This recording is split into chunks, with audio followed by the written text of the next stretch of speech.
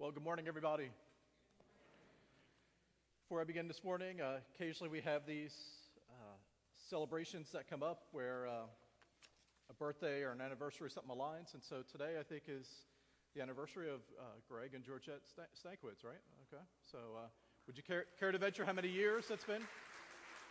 41. All right, happy 41st anniversary. So you must have got married very young because,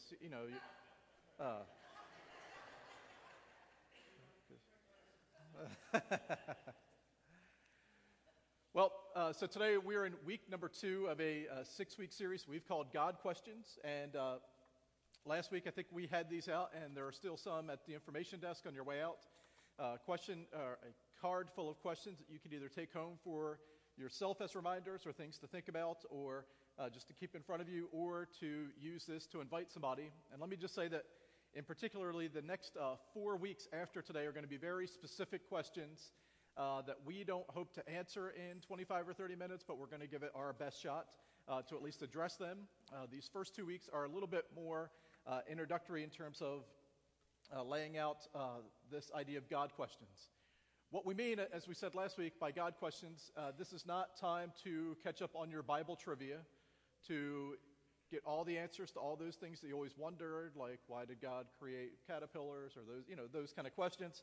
We're talking about the questions that get in the way of faith, the questions that cause us sometimes to stumble, the questions that maybe have caused people you know and love to avoid or step away from or stand outside of faith.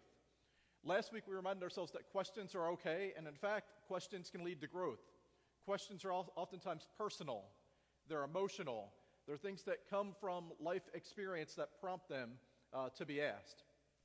And we made mention of the fact that sometimes we have grown intimidated or put off by questions because it seems to just be an excuse for somebody, or we can't answer and so we'd rather not touch it, or we think it's irreverent to ask questions of God or about the church, and so we have stayed away. And we mentioned one of the things last week that really undergirds the whole 6 weeks is one of the best things we can do is embrace questions and embrace people who are asking questions, and even lean into those things maybe that we can't understand or know, but we can at least be people-centered in our approach to these things inside of our culture. Because if we really believe that Jesus is the answer, that if Jesus is the way, the truth, and the life that we're going to read in just a couple of moments, then God is not put off by your questions. God is not offended by the questions of your loved one. And so we should do our best to come alongside of it also. And so we ended with 2 questions. Who do you know that's asking questions? Who do you know that has unanswered questions? Who do you know that has questions that have caused them to step away from faith or drift back from faith? And then the second is, what are your questions? Because sometimes we have these questions that maybe don't keep us from being here this morning, but if we were to be honest, kind of drain and chip away and at times nag inside of our faith. And so if we don't address them, there comes a point maybe where an event happens inside of life, or we read somebody that has a nice slick answer that's outside of the Christian faith, and we find ourselves pulled away. And so it's important that we too embrace and engage inside of these questions. So today we move on and kind of the overarching question, and I have to be honest, there was 6 or 8, and I'll share some of them in a few minutes, questions that really encapsulated where I want to go today, and no question was really perfect. But where we ended with is, can my childhood faith stand up to my adult questions and my adult problems? Can my childhood faith stand up to the adult problems inside of my life? A quote that I've shared with you a time or two from a missionary from the early part of the 1900s, E. Stanley Jones, said that he believed the individual had to be converted at every stage of life. And I think you've heard me say that time or two. I like E. Stanley Jones, and I like that quote. And what he's not saying is that the gospel is inadequate when you were 15, or that salvation didn't take, or that much like my BJ's or Costco membership, every once in a while it has to be renewed, otherwise you fail to live inside the privileges. But what he's saying is there's a different application point in life, that what the gospel brought and meant and how Jesus spoke and where faith made a difference inside of your life at 15 is different than at 30, different at 21. It's different at year 1 of marriage versus year 41 at marriage. The gospel doesn't change, but it's the application of that and where we are that requires that we re-up our faith, that we re-engage our faith. that we give God access even to the different questions inside of our faith. Let me illustrate it by this. If I were to ask you one simple question, we'll get a whole lot more giggles in the second service, but you can giggle if you want, put on your inner sixth grader. Where do babies come from? Okay. Thanks, appreciate the little, the subtle giggles. Where do babies come from? You would answer that question differently to a 5-year-old, then to a 15-year-old, then to a medical student. You're not lying. You're not trying to sidestep anything, but based on the intellect, the placement, the motivation for the question, you would answer that question differently to 3 different people. After a while, the answer, mommy's tummy, is no longer a suitable answer. It doesn't work for the 15-year-old. It certainly doesn't work for the medical student. Do you know that for many, though, we walk around and our understanding of faith hasn't grown, hasn't developed, and so we think that the Sunday school answers that were right and that were true and that were applicable inside of that moment, our relationship with God never grows up, never matures. We almost maintain this mommy's tummy view of faith that eventually becomes inadequate, and sometimes people walk away not because the gospel is insufficient, but because they've not grown in their understanding, or we've not, inside of our language, helped them grow in their understanding of who God is. There are 2 authors that I'm going to refer to today. The one is Andy Stanley, who in 2017 preached the sermon series about this idea, somewhat similar to God questions, but it was called Who Needs God? And in message number 2 was called The Gods of the No Testament. The Gods of the No Testament. And so a little bit later, that's going to become applicable to us. The second author is a guy named J.B. Phillips. J.B. Phillips wrote a book in 1961 that was called Your God is Too Small. So 1961, 2017, there's remarkable similarities to the things that we struggle with. And so this is inside the introduction of J.B. Phillips' book. He writes this, and I tried to get a number of words, so hopefully you can read this.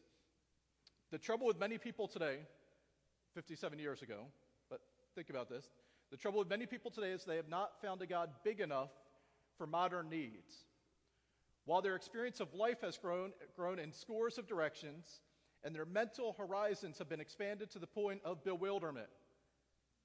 I think he's talking about the microwave or, whatever the new invention. Think of how much has changed since 1961. Think of how much learning, medical advancement, technological advancement. But still, even in 1961, he said, the reality is that we've grown in our mental capacities, in our understanding of scientific discoveries. Their ideas of God have largely remained static. Now, he goes on, you don't have this on the screen. It's impossible for an adult to worship the conception of God that exists in the mind of a child unless he is prepared to deny his own experience of life, or if by a great effort of the will he does this, he will always be secretly afraid that some new truth may expose the juvenility of his faith. And so he either worships a God who is too small to command his loyalty, or he lives in fear. This is J.B. Phillips in 1961. Christianity was still, a dominant religion. We can look back and say those were the good old days. Those were the times where it seemed like people went to church, people valued God. Insert whatever summary statement of culture you want to put in there. 57 years ago, J.B. Phillips said, if we don't think about this, if we allow the juvenility of our faith, that if we don't grow in our understanding and allow God to appropriate himself even inside of the scientific discovery and the things that we're thinking about and the things that we're learning, indirectly and unintentionally we end up with a God that is too small for life. Now, let me just set this distinction. There's a difference between a childlike faith and a childish faith. A childlike faith leans into the innocence and the purity and the uncomplicated nature of what it means to know God, that God wants to be known inside of your life. A childish faith is weak and immature and stays with understandings and definitions, that stays away from difficult questions and conversations, that just almost wants to encapsulate the nostalgia of our faith, and we don't grow and we just put it aside on the shelf till eventually it becomes inadequate inside of our lives. So the question for the morning is, can my childhood faith stand up to my adult problems? A couple of the other questions we played around with was, what if I outgrew my childhood faith? Or maybe the question, did God change or did I?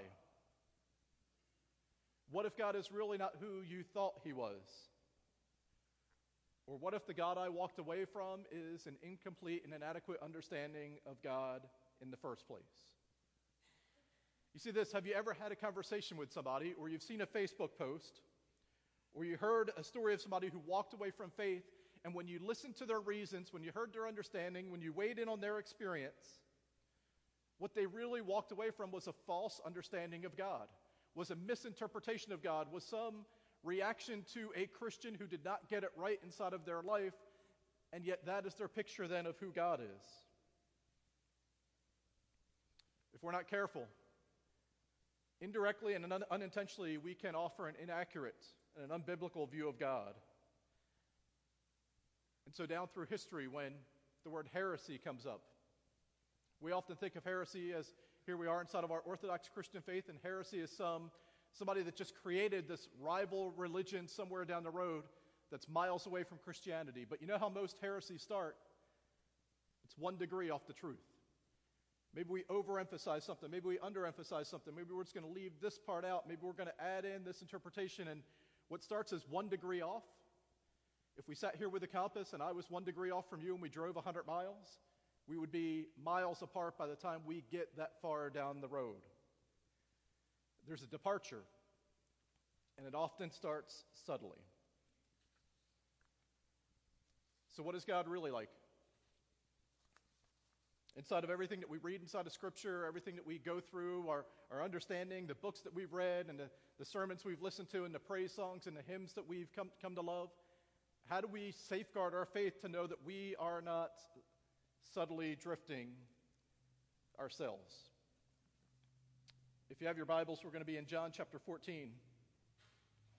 Now, last week we were in John chapter 11, and we mentioned that this is just before Jesus goes to Jerusalem for that last time, just before the crucifixion, just before the resurrection. And as Jesus is there with Mary and Martha and Lazarus, we know that just the next chapter over, he goes to Jerusalem. And in going to Jerusalem, inside of that last week, John gives us a little bit more of an extended view inside of that Last Supper Thursday evening. Jesus gathers with his disciples. He talks about his death, and they don't really understand it. He washes their feet. And they spend that evening together, that last evening of his earthly life. John chapter 13, 14, 15, 16, and 17 are all about that one evening in particular. And so in John chapter 14, Jesus reminds them that he's going to go and prepare a place for them, that one day where he is, they also will be. And later he's going to go on and he's going to talk about that they could do greater things even than him because of the Holy Spirit inside of their lives. But in between there's 5 or 6 verses that I want to draw your attention to that really, that Jesus, inside of this time of confusion and just before the cross and the resurrection, Jesus wants to take the disciples back to what really is central inside of their identity about who God is. So John chapter 14, beginning with verse number 5. Thomas said to him, "Lord, we don't know where you're going, so how can we know the way?"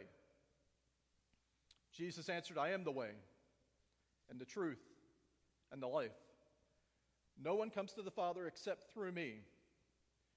If you really know me, you will know my Father as well. From now on, you do know him and have seen him." Philip said, "Lord, show us the Father, and that will be enough for us." Jesus answered, "Don't you know me, Philip, even after I've been with you for such a long time? Anyone who has seen me has seen the Father. How can you say, 'Show us the Father'? Don't you believe that I am in the Father and that the Father is in me? The words I say to you, I do not speak on my own authority. Rather, it is the Father living in me who is doing his work. Believe me when I say that I am in the Father and the Father is in me, or at least believe on the evidence of the works themselves." And so inside of this teaching that many of you have maybe memorized as a child, Jesus said, John chapter 14, 6, "I'm the way, the truth, and the life. No one comes to the Father except through me." But inside of that, again, as he's trying to clarify, to summarize, to really make sure the disciples got this, he wants to go on, and he actually makes the point to say that to know me is to know God. That if you know me, Jesus, you know God. You don't have to wonder inside of the mystery of all who God is and you know, the books of the Old Testament and what's going to be written inside the New Testament and everything that you're going to interpret, what you're going to hear people say. If you bring it back to, if you know me, you know God. He takes it further. He says, if you've seen me, you've seen God. And they've seen him, and they've touched him, and they spent time with him, and they were in his presence, and they've seen him. He says, to hear me, if you've heard my words, you've heard from God. Jesus is the best definition of who God is. Jesus is the most accurate picture of who God is. Jesus didn't come to nullify what came before inside of the entire Old Testament, but to fulfill it. When in doubt inside of our world, we look to and we define our faith and we measure it against the person and the work of who Jesus is and what he said. That's why we read Scripture. That's why we read Matthew, Mark, Luke, and John. That's why we center ourselves as a Jesus-centered people, that there's a cross on our church, that we bear the word Christian, which is a little Christ, that we are people who follow Jesus, and that to know Jesus is to know what God is like. So Jesus on this last evening probably sounds a little bit arrogant, maybe even a tad blasphemous, that he's going to take the pinnacle holiday for the Jewish people that celebrates Moses bringing the people out of bondage, and inside of God's relief and God's salvation inside of that moment, and he says, by the way, this meal that you're eating, it's all about me. From now on, when you eat it, you're not going to really think about all that as much as you're going to think about who I am and what I've done for you. Jesus even interprets Scripture through himself, and we do as well.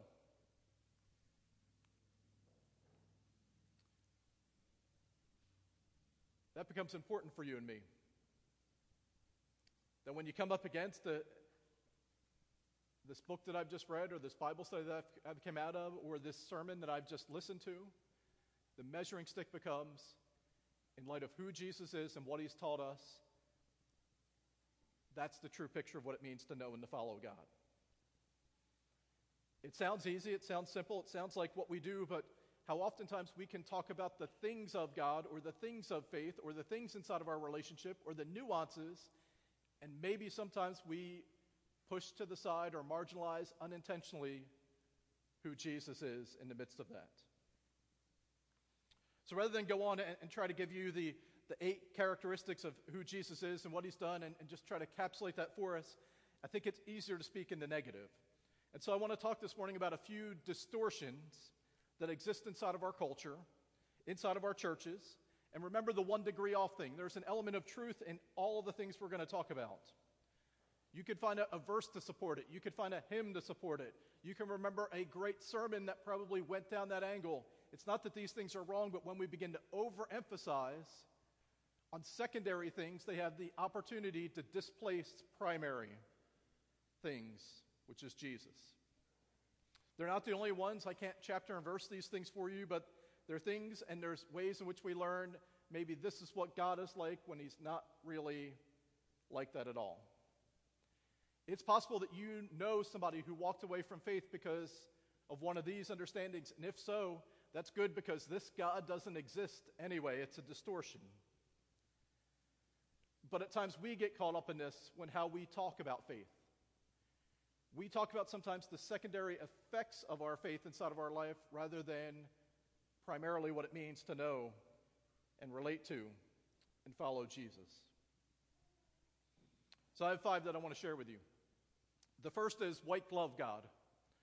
White glove God, you know the little white glove that I've never done it, but you've seen people put on and they go across and to show you whether something's clean or not, right? How many of you have ever put on a white glove and tested for dust anywhere?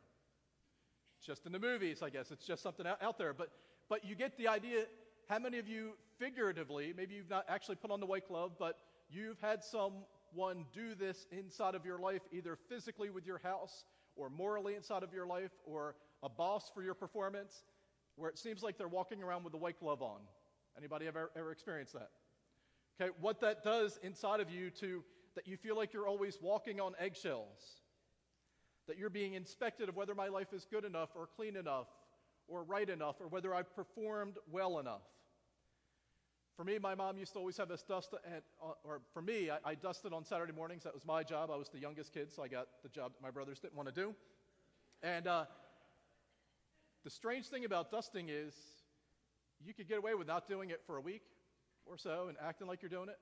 But then there's always that times where I would have to do it, and I would go and just kind of casually dust.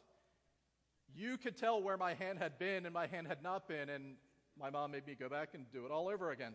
And so that was, my white glove experience. Currently today, when Rachel's parents come to visit, we clean differently when they come when one of you are coming over. I'm sorry to say it. So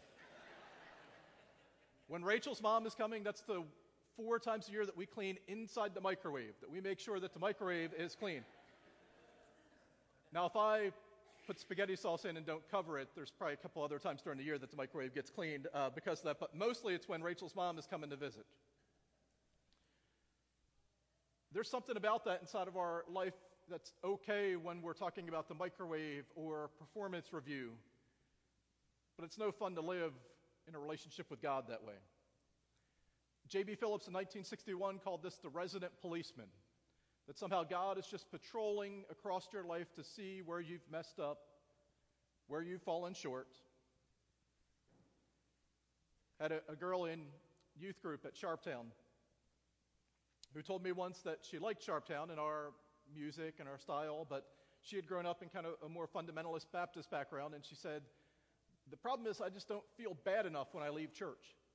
And I said, that's interesting. Tell me more about that. And she said, well, if God is holy, then we should leave church feeling very bad about ourselves because we're exposed and everything we've done wrong comes to light, and we should leave feeling bad about ourselves because that's when we really know what grace is like. And I don't want to go into whether that's a good approach or not for church, but sometimes that's what we live into, that if we feel bad, it must be that God really has access to our lives. And if we feel good, then maybe it's time for the white glove to come out again. So we sing songs that he sees and he watches. And don't worry, he knows. At Asbury College, when we'd have to submit a reading report that said, did you do all your required reading? It was on the honor system. And at a Christian college, it's even more than the honor system. It's between you and God to fill out your reading report. And so there was a moral dilemma the day before the reading report was due all across the dormitory at Asbury College, what you're going to put down.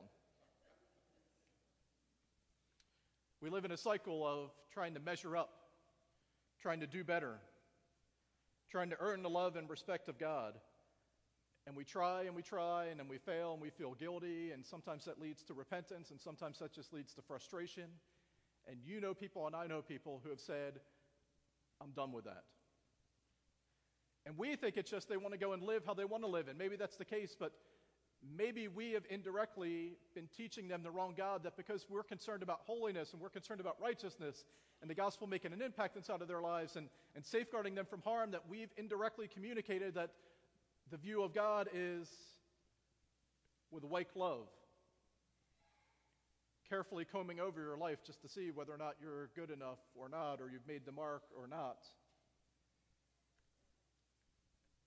And the primary word that defines the Christian faith is no. If you enjoy it, no. If it brings you joy, no. If there's any pleasure inside of it at all, the answer is probably no.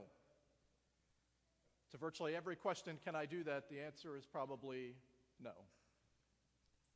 White glove God. The second is what I want to call the man upstairs version of God. And the man upstairs, I have to admit, and I don't mean anything disrespectful by this, but I tend to think of a country music song or a guy getting out of after a NASCAR race that he's won, and I just want to thank the man upstairs kind of thing. And it's one of those things that the cultural understanding that God is real, that God is good, that God's even worthy of our respect, but he's either not really active in my day-to-day life, or there's only a degree to which I allow him to be involved in my everyday life.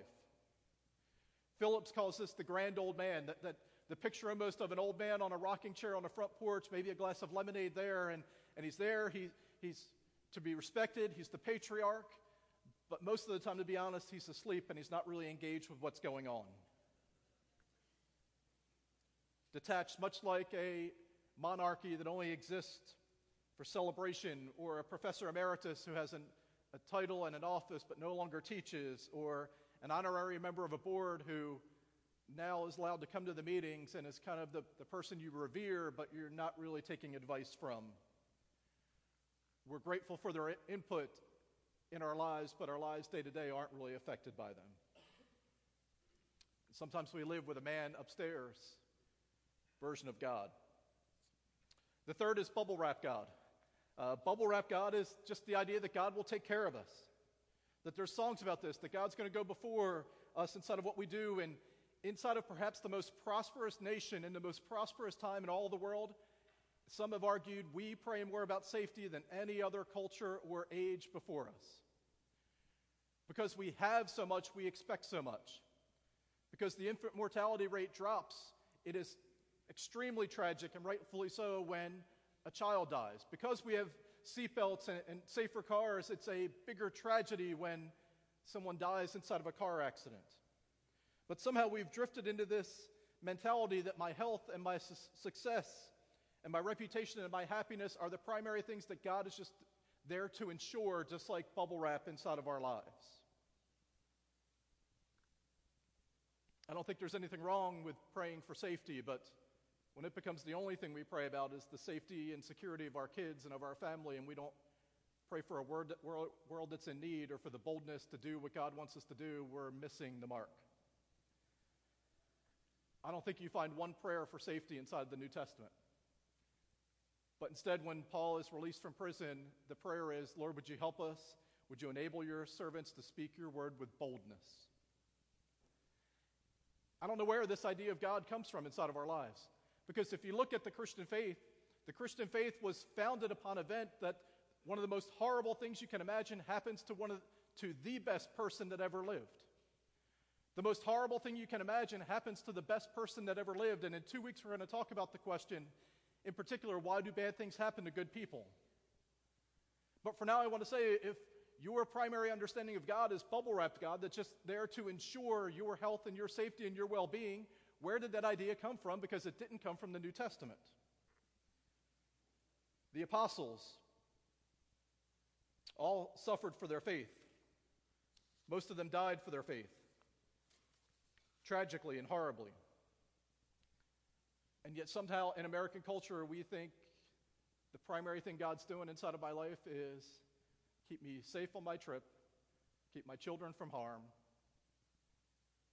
and we're missing out on what God really wants for us. Does God care about your safety? Absolutely. Is it wrong to pray those prayers? No, but if that's the only thing you're praying, and if that's your primary understanding of God, maybe it's 1 degree off that over time leads us astray. Number 4 is comfy and cozy God, and I wish I had a better name for this, but this is a good summary. This is the idea that you should always feel the presence of God. Much like a golden retriever or a favorite blanket or returning home for Thanksgiving, like romance in a marriage or a dating relationship, there are some things that just feel right, and conversely, there are things that seem out of place and just don't feel right. And so shouldn't we feel the presence of God? Shouldn't there be this assurance, this spiritual high, this knowledge that God is with us because I can feel that he's there? Yet the problem is retreats are followed up by horrible weeks at work.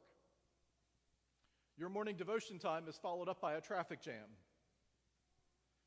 That life-giving conversation that you had with someone is followed up by a season maybe of loneliness and a lack of connection.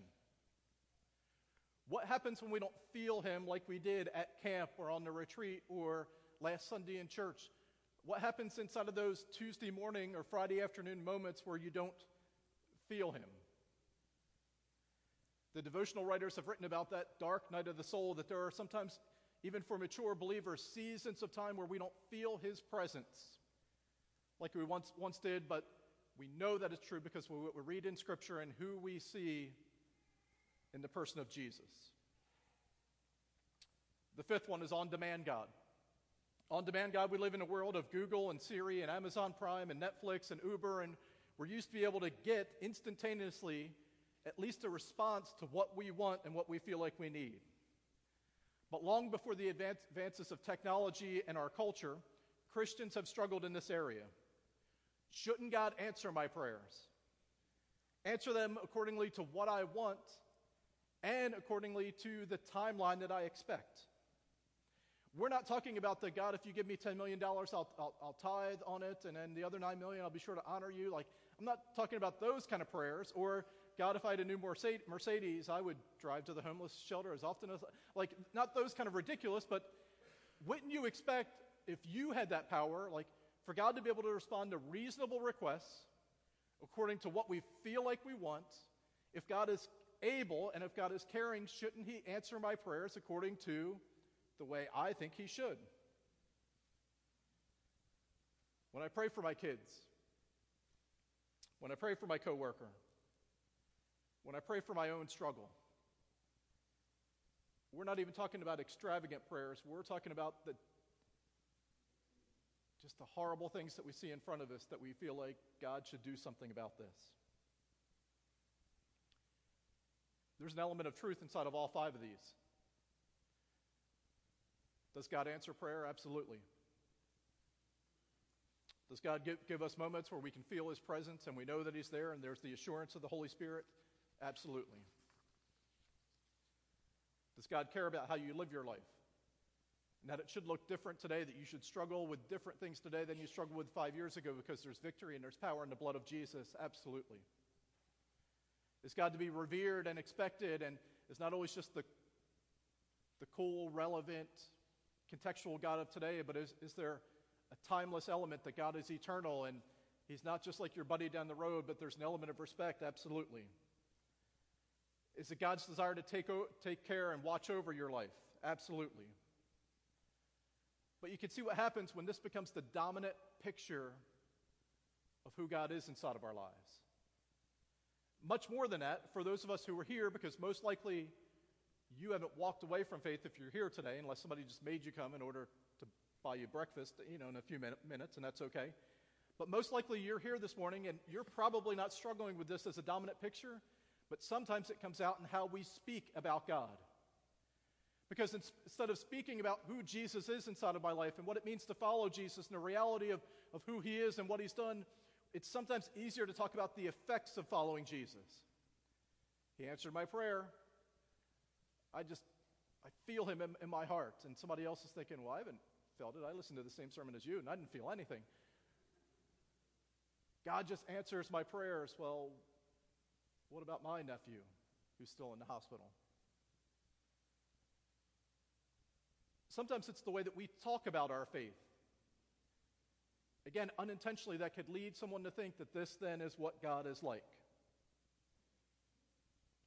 There's others. We're going to talk about the perception that God is anti-science in a couple of weeks. We're going to talk about a few of these other things, and maybe there's a different distortion that's been at work inside of your life. But remember, J.B. Phillips says if we don't grow in our understanding, that if our faith doesn't mature, eventually it becomes inadequate. Because if you believe in one of these gods, eventually